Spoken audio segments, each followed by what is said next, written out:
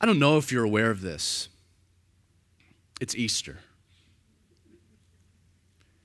It's Easter Sunday, Resurrection Day. But do you realize that there is really nothing significant about today? I hate to burst your bubble. I know you got all dressed up. Some of you are wearing a tie. Some of you a bow tie. Some of us have gotten out of control.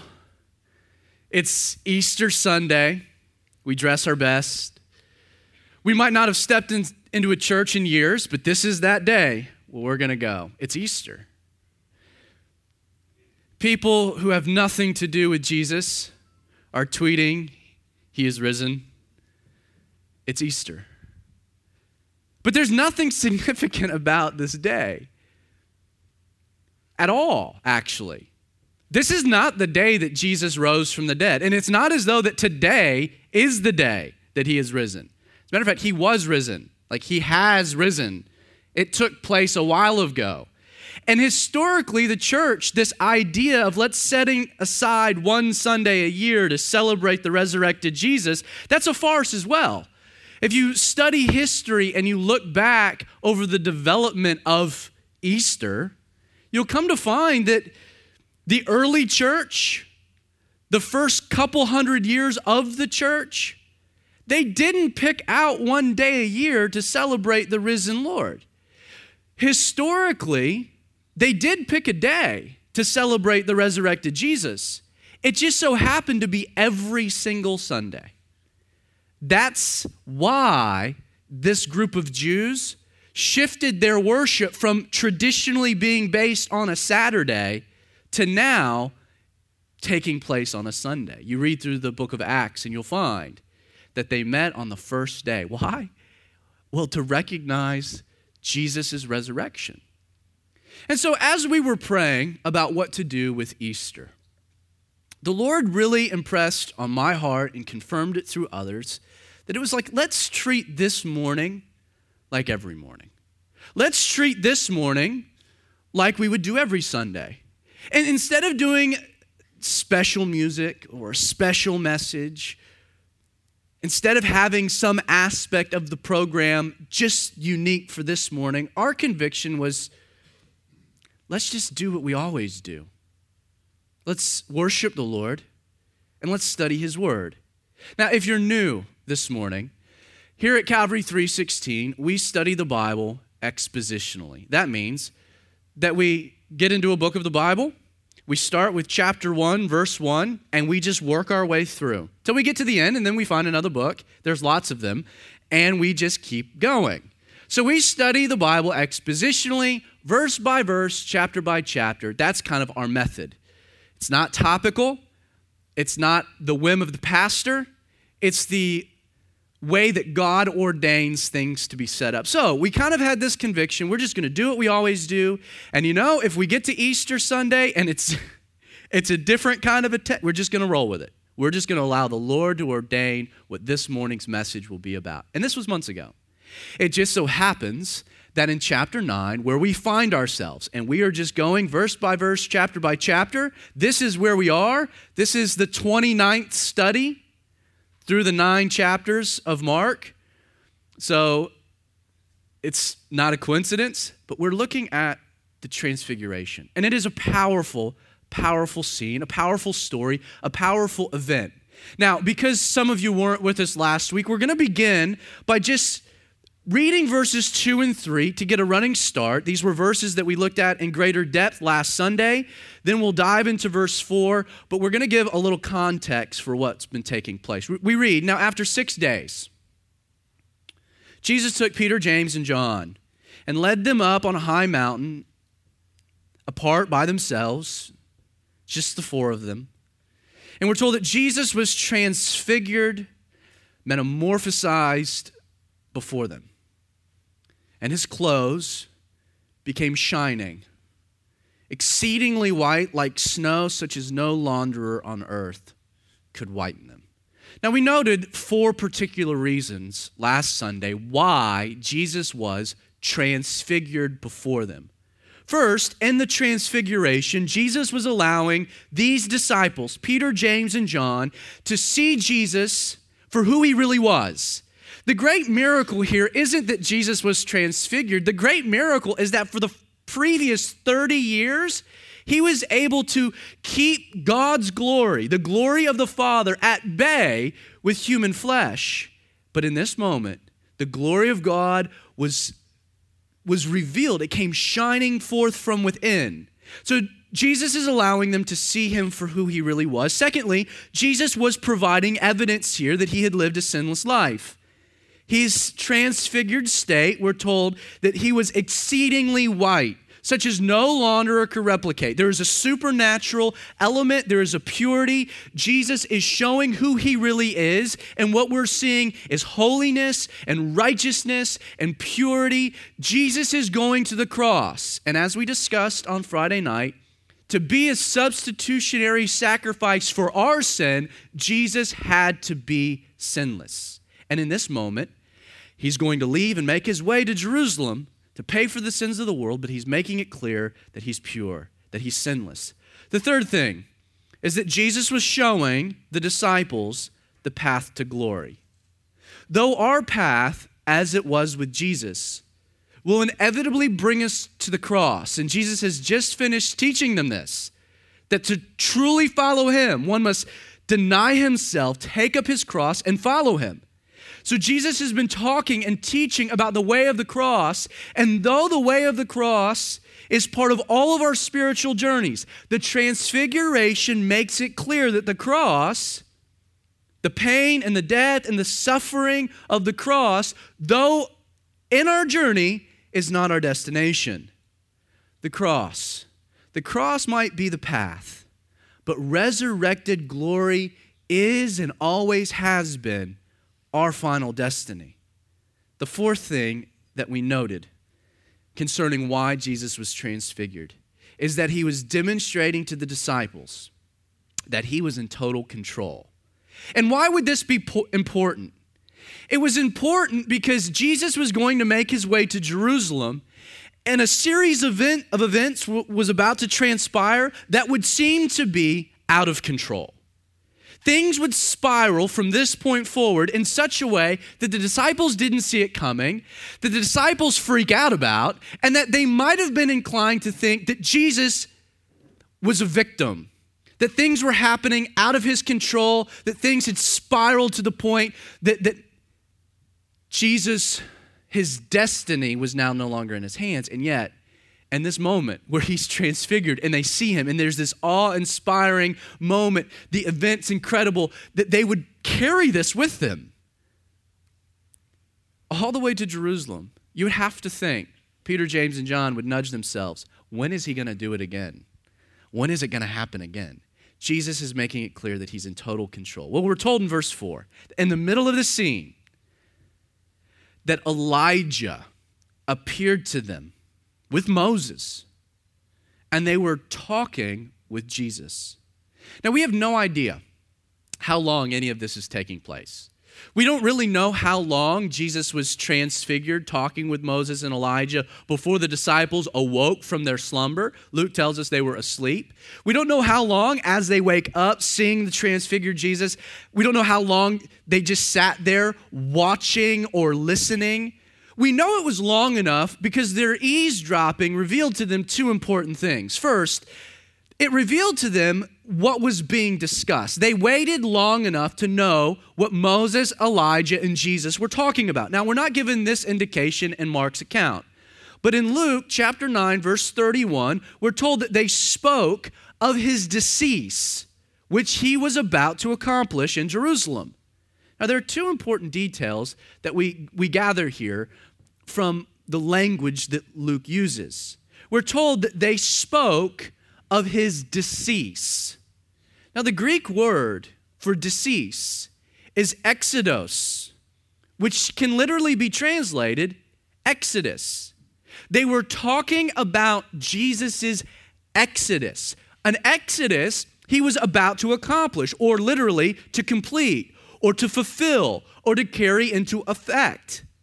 Now, the language, it implies that they were not just discussing the cross. It wasn't that they were just discussing Jesus' death. they were discussing something much greater than just that. They were discussing an exodus. Now, we don't have time to get into the particulars of this, but Jesus was about to complete an exodus that took place many, many, many moons before, where God called his people out of Egypt to a land of promise. An exodus that they never fully fulfilled. And as a matter of fact, we find that during the time of Jesus' death, what was he busy doing? He was busy liberating those who were captive, those who had yet to complete an exodus. We also know that they were eavesdropping long enough to figure out who the two characters were. I don't know if you've kind of thought that. Like, how was it that we're able to know that this was Elijah and Moses? I mean, it's not as though they had pictures, right? It wasn't as though they kind of pull my strategy. If I see someone, I recognize the face, and I'm like, I can't find the name. I pull out my phone. I go to Facebook, and I start scrolling through to try to find the name with the face. It's not as though that Peter turns to James and then to John, and they're like, who in the world are those two jokers? And they pull out their tablets, and they're like searching through to try to like match a picture of Elijah and Moses with the people that they're seeing. How in the world? It's not as though they had name tags, right? Like heavenly name tags where it's like, hey, it's Moses, and wow, I can read, that's Elijah. Like, how do we know that they know that it was really Moses and Elijah? Well, I think that the nature of the conversation and the longevity by which they were listening in, it became evident to these three jokers that this was Elijah and Moses. They could have referred to each other. Hey, Mo. Hey, Elijah. Jesus. So they're having this conversation, so they're able to listen in long enough to know, to identify these two characters with Christ. Now, it's not an accident that we find that in this moment. And Jesus, in this transfigured, glorified state, that it was Elijah and Moses that joined him to discuss an exodus. Moses in Scripture represented the law. He was a hero to the Jews. The first 5 books of the Bible were penned by Moses. We called it the Law of Moses. Moses represented the law, the Torah, the holy Jewish scriptures. Elijah represented the prophets. And this is not me conjuring it up. This was accepted within Scripture. Moses represented the law, and Elijah represented the prophets. And then it's not by accident that the one representing the law, which pointed to Jesus, and the one which represented the prophets, which spoke of Jesus, joined Jesus. Because we're told in Matthew 5, verse 17, that Jesus did not come to destroy the law or the prophets, but came instead to fulfill. That Jesus fulfilled both the law and the prophets. Verse 5, then Peter. Peter answered, and he said to Jesus, Rabbi, it is good for us to be here. And let us make 3 tabernacles. One for you, one for Moses, one for Elijah. And he said this because he didn't know what to say. And they were greatly afraid. You know, when I read through this, I really kind of feel as though Peter's winging it. I don't know if you get that, man, it's great for us to be here. Come on, brain. Let's make 3 tabernacles. Jesus, one for you, Moses, and I just get when I read through this that Peter's just jumping into it and he's winging it. The verbal blunders of Peter, like you could write a book on it. In this instance, there are 2 aspects to Peter's verbal blunders. Did you notice how the whole scene begins? That Peter answered. Did you see a question? Did anyone ask Peter a question? Not at all. We're told that Peter, in the moment, he answers. Answers who? God wasn't asking him anything. It wasn't as though Jesus, Elijah, and Moses are talking and they turn and they're like, hey, Pete, you're going to be the Pope one day. Why don't you chime in here on our conversation? Like, none of this is making sense. So Peter answers. And then the best he can come up with. I mean, the best of all of the theology, of all of the historical context. I mean, in proximity to the awe of the moment, the best Peter can come up with to interrupt the moment. Man, it's good that we're here. Come on, man. Of everything you could have said, of any question you could have asked, the best Peter can come up with is, man, I'm just glad I'm here. Thank you for verbalizing that, Pete. Now, the problem wasn't that Peter said something. The problem was that Peter said something when, according to his own account, which we get this account from Mark, from Peter, it wasn't that he said something, it was that he said something when he didn't know what to say. And he admits this. He's like, I just jumped out there. I'm like, it's good for us to be here. And then my brain just kind of went crazy and I didn't know what to say. And so this is what I came up with. This is Peter's own account of the story. Let me give you a little application. When you don't know what to say, don't say anything. Like, really. I have found that I've gotten myself into more trouble than it's worth when in a moment when I don't know what to say, I open my mouth and nonsense comes out. It's been said, it's better to be quiet and thought a fool than to open one's mouth and remove all doubt. Poor Peter. He should have just shut up. Now, to his credit, and Peter gets hammered, right, for this. To his credit, you got to say, James and John, they didn't jump out to say something. I mean, Peter was willing to take a risk. He was willing to jump out there. And sometimes Peter's risks led him to great blunders. Study his life. But you should note that in other instances, Peter's risky behavior, that's part of his personality, it made him a great disciple. The difference, risky Peter and risky Peter doing good things, the big change for Pete was the power of the Holy Spirit. God is looking for disciples that are willing to take risks, that are willing to jump out there, as long as it's brought under the power of the Holy Spirit and the directive of God. That was Peter's problem. So first, Peter answered. He shouldn't have answered. The other problem is what Peter suggested. This is the other aspect of his blunder.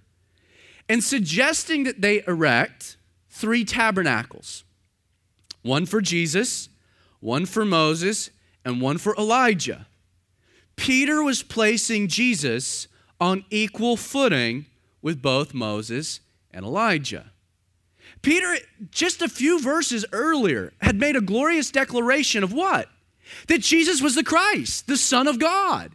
And now, he doesn't refer to Jesus with any kind of divine terminology. He calls him rabbi or teacher, and he says, we need to erect 3 tabernacles. This was a blunder. We're also told, on a side note, that they were greatly afraid. That in this moment, in the presence of this glorified Jesus, that they were greatly afraid. This phrase, greatly afraid, is the Greek adjective ikophobos, meaning to be stricken with fear or terror. This word is only used, by the way, in one other instance in the entire Bible. In Hebrews chapter 12, verse 21, we're told, and so terrifying was the sight that Moses, the sight of what? Of God descending onto the mountain to give him the law. The presence of God descending down, surrounding Moses. The glory of God surrounding Moses, that so terrifying was this sight that Moses said, I am exceedingly afraid, ikophobos, and trembling, terrified, horror. Now it seems that the presence of God, as well as the presence of Jesus in heavenly glory, was enough to strike fear and terror into the heart of any onlooker. When John, in the book of Revelation, chapter 1, when John encounters, John, by the way, who was present in this event, when John encounters Jesus, and the description is very similar to the description we're given here, we're told, in his own words, that he fell on the ground as if he were dead at the presence of Jesus. And we're going to shelve that thought for one of our B-sides this week, but there's a powerful application there. Now, if the environment couldn't have sparked more fear, we're told that at this moment, here's Peter, opening mouth, swallowing foot to his kneecap, right? I mean, total blunder. In this moment, a cloud, it came and it overshadowed them.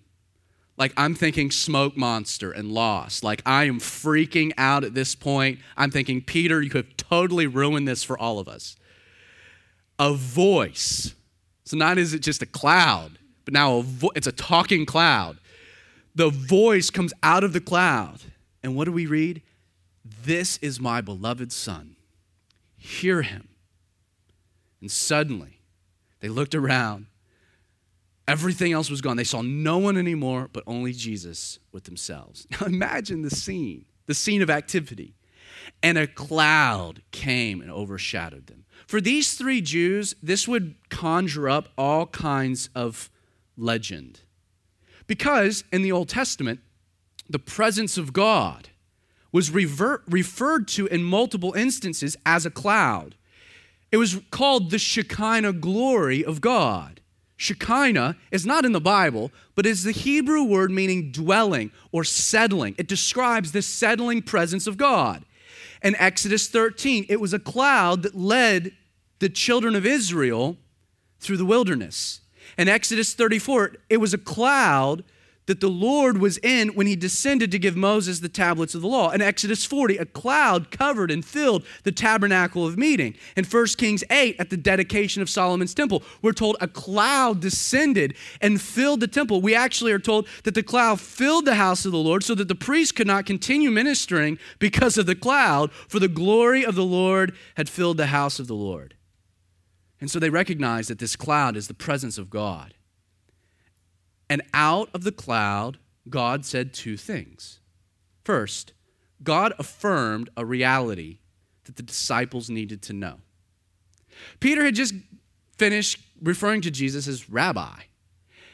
And God steps in and says, this is not just a teacher, Pete. It's not just a rabbi. He's not just a prophet.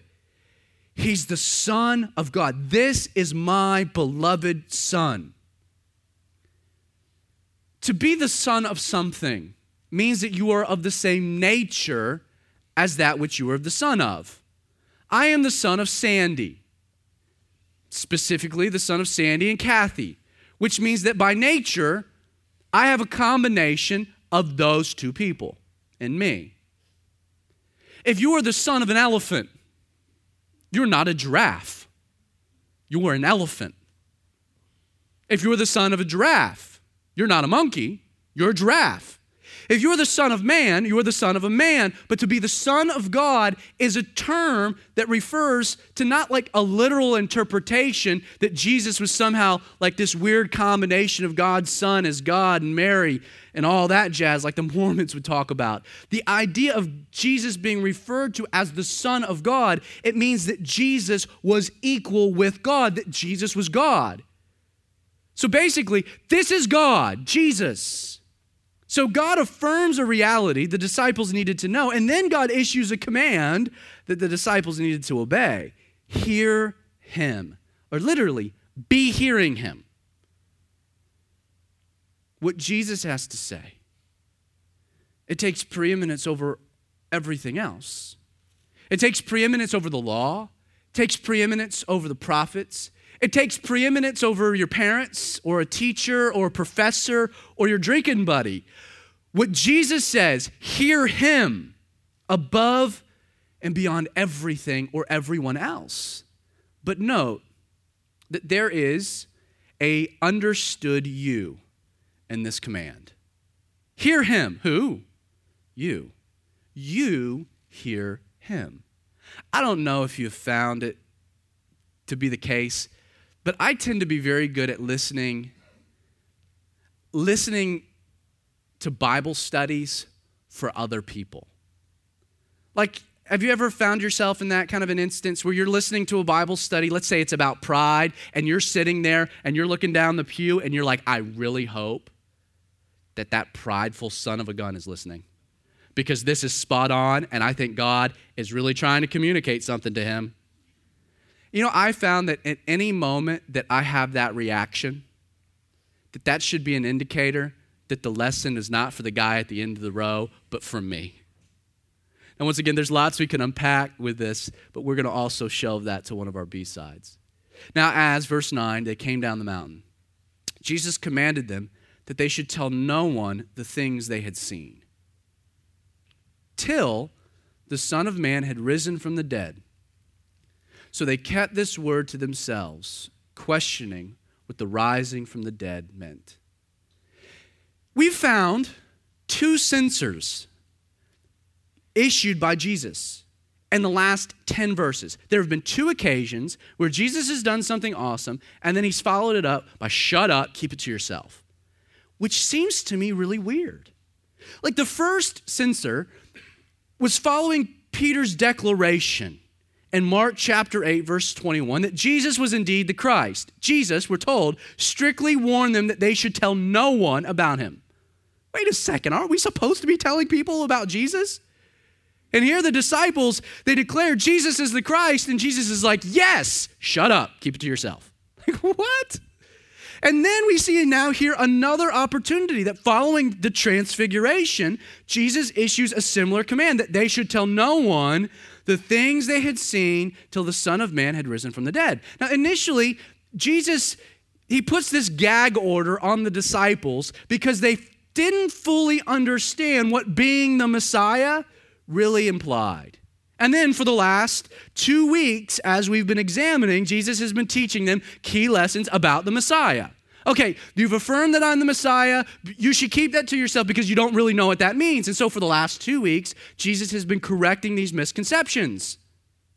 And the transfiguration, and then the conversation that Jesus has with Elijah and Moses, Jesus is completing these lessons by finally pulling the veil from their eyes so that they could see Jesus as the Messiah for who he really was. So, why now continue to place a gag order? Why tell them, following such an awesome event, to keep it on the DL? I think there are 3 reasons that Jesus issues a gag order on the disciples. First, the disciples, in order to represent Jesus, in order for the disciples to go into the world and tell people the good news of the gospel, in order for the disciples to fulfill the Great Commission, they needed to first have the power of the Holy Spirit, something they didn't have at this point.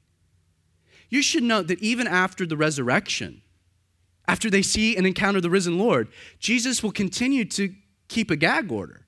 He will tell them to return to Jerusalem, to shut up, to wait before they go out and represent him. Wait for what? Till the Holy Spirit comes upon them. You see, in order for them to represent Jesus, to communicate who Jesus was, they first needed the power of the Holy Spirit. The second thing is that they also needed to really understand what Jesus meant by the resurrection. Jesus says, wait till the Son of Man has risen from the dead. And then Mark tells us that they kept this word to themselves. They obeyed, but then they question. The conversation, the dialogue that's taking place is they're questioning what the rising from the dead meant. Like, what does Jesus mean here? This whole idea of resurrection, it perplexed the disciples, and for good reason, because here was the problem. What Jesus was saying concerning the resurrection, it didn't jive with the conventional teachings of the Jewish religious leaders. The Jews. The Jews believed in what was referred to as a universal resurrection. This is what was taught. This is what the disciples believed. This is what had been communicated at church. This is what they saw within the Old Testament. They believed in a universal resurrection, that there would be one event where the righteous and the wicked would both be resurrected for judgment. But by saying, Jesus, that he would rise after 3 days, he appears to be indicating that there would not just be a universal or a one-time resurrection, but he seems to imply two separate resurrections. Now, Jesus doesn't get into this concept. The Apostle Paul gets into it in great detail. But note a clue that what are they questioning? They're questioning what the rising from the dead meant. This can literally be translated with the rising out from among the dead. The first resurrection. The first resurrection, according to Scripture and Jesus, is that Jesus would be resurrected first.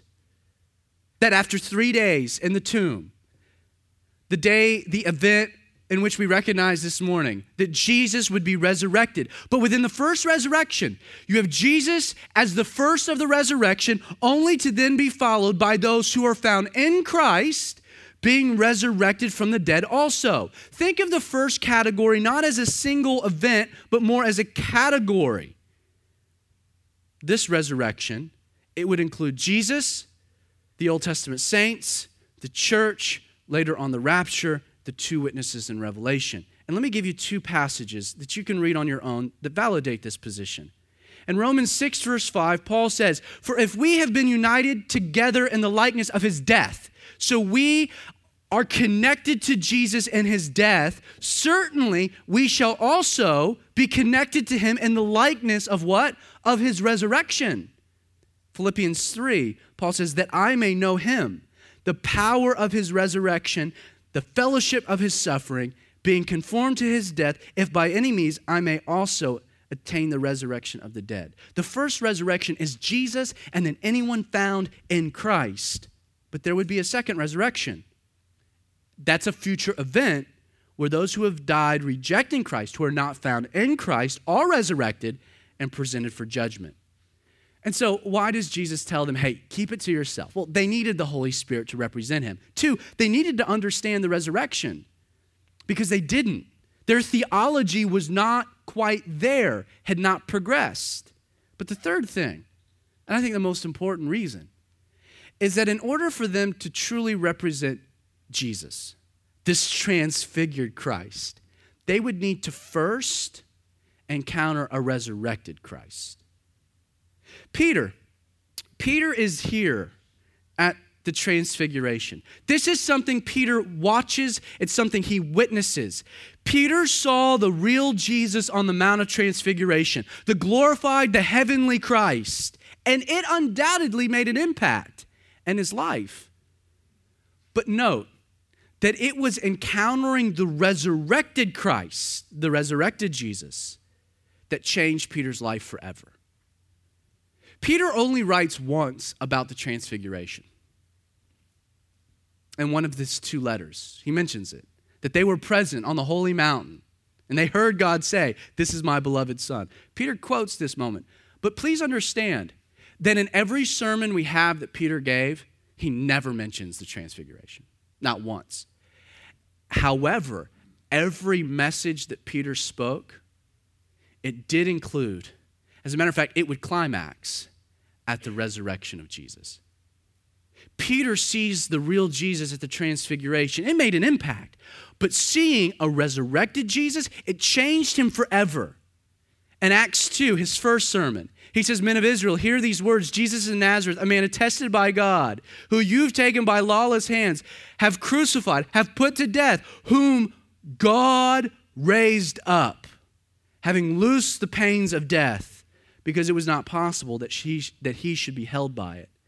His first sermon in Acts 2, he mentions the resurrection. His second sermon in Acts 3, he mentions it. His third sermon in Acts 4, he mentions it. His fourth sermon to the Sanhedrin in Acts 5. His fifth sermon to the Gentiles, to Cornelius in Acts 10, that God raised him up on the third day and showed him openly. In 1 Peter 1, 3 through 5, he also mentioned that we have a living hope through the resurrection of Jesus Christ from the dead.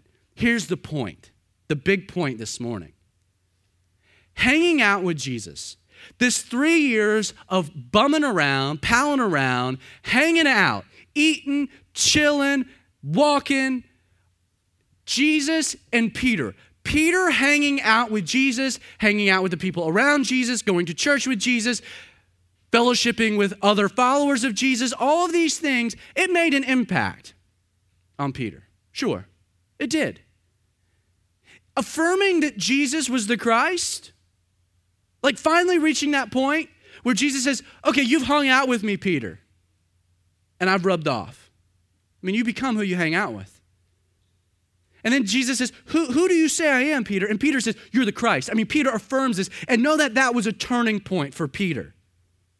And then seeing Jesus for who he really was in the transfiguration, I'm sure it left an indelible impression that Peter would never forget. So all kinds of things are impacting Peter. But the thing that changed Peter's life was not hanging out with Jesus, not chilling with the people of Jesus, not affirming that Jesus was God, not seeing the transfigured Jesus. The thing that changed Peter was encountering personally a resurrected Christ. It changed him forever.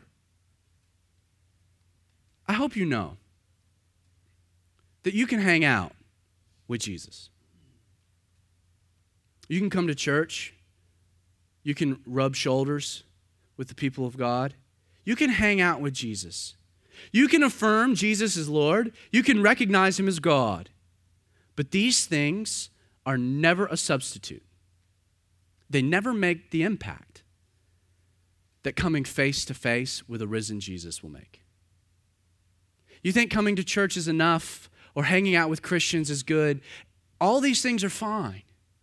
But the thing that changes a life are not those things. The thing that changes a life is meeting a resurrected Jesus, because that is what changed Peter's life. Think about this for a moment. Peter witnesses this moment, this event, the transformed Jesus, Moses and Elijah. God, the cloud comes and overshadows them. He's there. He walks down off the mountain. I'm sure Peter is at a distance, always thinking, is this going to happen again? He never sees Jesus differently. He never sees Jesus the same. It changed the way he saw things. But even after, think about it, even after seeing a transfigured Jesus in glory, he would deny Jesus 3 times. He would deny Jesus. After seeing Jesus in glory, was that enough? It wasn't. Because when Jesus was arrested on 3 occasions, Peter said, I don't know the man. You don't know the man. You've seen him for who he really is. He would deny him. And yet, following the resurrection, would Peter ever have a problem denying Jesus? Not at all. Peter would boldly proclaim this resurrected Jesus. He would never shy away from the gospel, even to the point that he was a martyr, that he died. He cursed out a little girl who said, hey, aren't you one of his followers? But then he stood boldly before the Sanhedrin and said, you have made a huge mistake. And he committed into the Lord's hands, his fate. After the transfiguration, Peter rejected Jesus 3 times. After the resurrection, Peter died willingly, laid down his life. You see, the resurrection is the most important thing for you. In regards to your relationship or interactions with Jesus, it's not studying, it's not learning, it's not being around it, it's not worship. All of these things are good, but the thing that makes the biggest lasting impact is coming face to face with the resurrected Jesus. There's 3 things I want to close with about the resurrection. First, the resurrection of Jesus is essential to the gospel. Theologian Gerald O'Collins, he said in a profound sense, Christianity without the resurrection is not simply Christianity without its final chapter. It's not Christianity at all. Ravi Zacharias even went a little further than that. He said, if Jesus is risen, if he is risen, nothing else in this world matters. But if Jesus is not risen, then nothing else in this church matters. And that's the truth. The resurrection of Jesus, it's not optional, it's essential.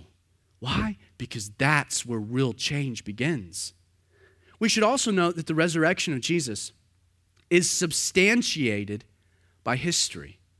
Now, our previous Easter message last year, we've reposted it to the website. We examine this in much greater detail. Much greater detail. So if you have severe doubts concerning the historical examination or proof or validation scientifically, historically, scripturally about the resurrection, this is not what you're going to get this morning. You're just getting some cliff notes. Go and watch the message. It's about 50 minutes long, but it's a lot of data. And if that doesn't suffice, I'd love to sit down and talk with you. But here's the deal.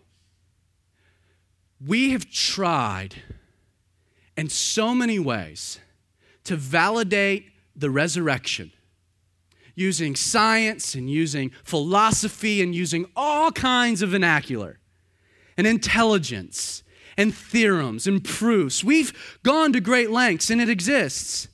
But you know, in so many ways, we've missed as a church the most obvious.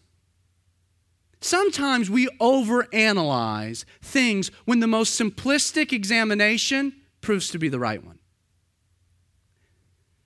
Sherlock Holmes and Dr. John Watson went on a camping trip. After sharing a good meal and a bottle of wine, they retired to their tent for the night. About 3 a.m., Holmes nudges Watson and he asks, "Watson, look up into the sky and tell me what you see." Watson, he said, "I see millions of stars." Holmes said, "And what does that tell you?" Watson replies, "Astronomically, it tells me there are millions of galaxies and potentially billions of planets. Astrologically, it tells me that Saturn is in Leo. Theologically, it tells me that God is great and we are small and but insignificant. Horologically, it tells me, well, it's about 3 a.m. Meteorologically, it tells me we're going to have a beautiful day tomorrow. What does it tell you, Holmes?" Holmes retorts, "Someone stole our tent." You see, sometimes we throw around big words and great theorems when in reality the biggest proof for the resurrection is the most simplistic proof. Gary Habermas, who's the director of philosophy and theology at Liberty University, he says, "Here's how I look at the evidence for the resurrection. First, did Jesus die on the cross?" And there's lots of historical evidence to say he did. Second, did he later appear to people? And there is lots of historical evidence to say that he did. If you can establish those two things, well, you've made your case for the resurrection because dead people don't normally do that. Dr. Simon Greenleaf, who was a Harvard law professor, he said, according to the laws of legal evidence used in courts of law, there is more evidence for the historical fact of the resurrection of Jesus Christ than for just about any other event in history. The resurrection is historical. But finally, the resurrection of Jesus, personally, is a game changer. It's been said that the empty tomb, as an enduring symbol of the resurrection, is the ultimate representation of Jesus' claim to be God. You know, no other philosopher, religious leader, great man of the day, not one other person dared predict a bodily resurrection. You have some that might have predicted a spiritual resurrection, but the audacity to claim a physical resurrection. It becomes very easy to prove that man was really who he said he was, or nothing but a liar based upon the validity of that prediction. Jesus, he claimed not just that he would resurrect, and he could say a resurrection that's spiritual, and no one could say it didn't happen, right? But Jesus said, no, in 3 days I will rise, and you will see me. The greatest proof of the resurrection, well, for me, is that I've met the resurrected Jesus. I've encountered him. one-on-one, and he's changed my life forever. And there are many people in this room, that also, in a moment, something happened in their life that changed them forever. And some of you can attest to it. That you were this way, and now you're that way. What happened? And we can point to a singular event where we met Jesus. Not a dead Jesus, not a spiritual phantom Jesus, but a resurrected Jesus. The Lord is risen. He's risen indeed. Charles Wesley, in a hymn titled, "Christ the Lord is Risen Today." Let me read it for you. Christ the Lord is risen today. Sons of men and angels say, raise your joys and trumpets high. Sing ye heavens and earth reply. Lives again our glorious King. Where, O death, is now thy sting? Once he died our souls to save. Where thy victory, O grave? Love's redeeming work is done. Fought the fight, the battle won. Death in vain forbids his rise. Christ hath opened paradise. So are we now, where Christ had led, following our exalted head. Made like him we'll rise. Ours the cross, the grave, the skies. Billy Graham said that the entire plan for the future has its key in the resurrection. The entire plan here, but you know what? The entire plan for you. The key is the resurrection. And so, Father, with that, we thank you for your word.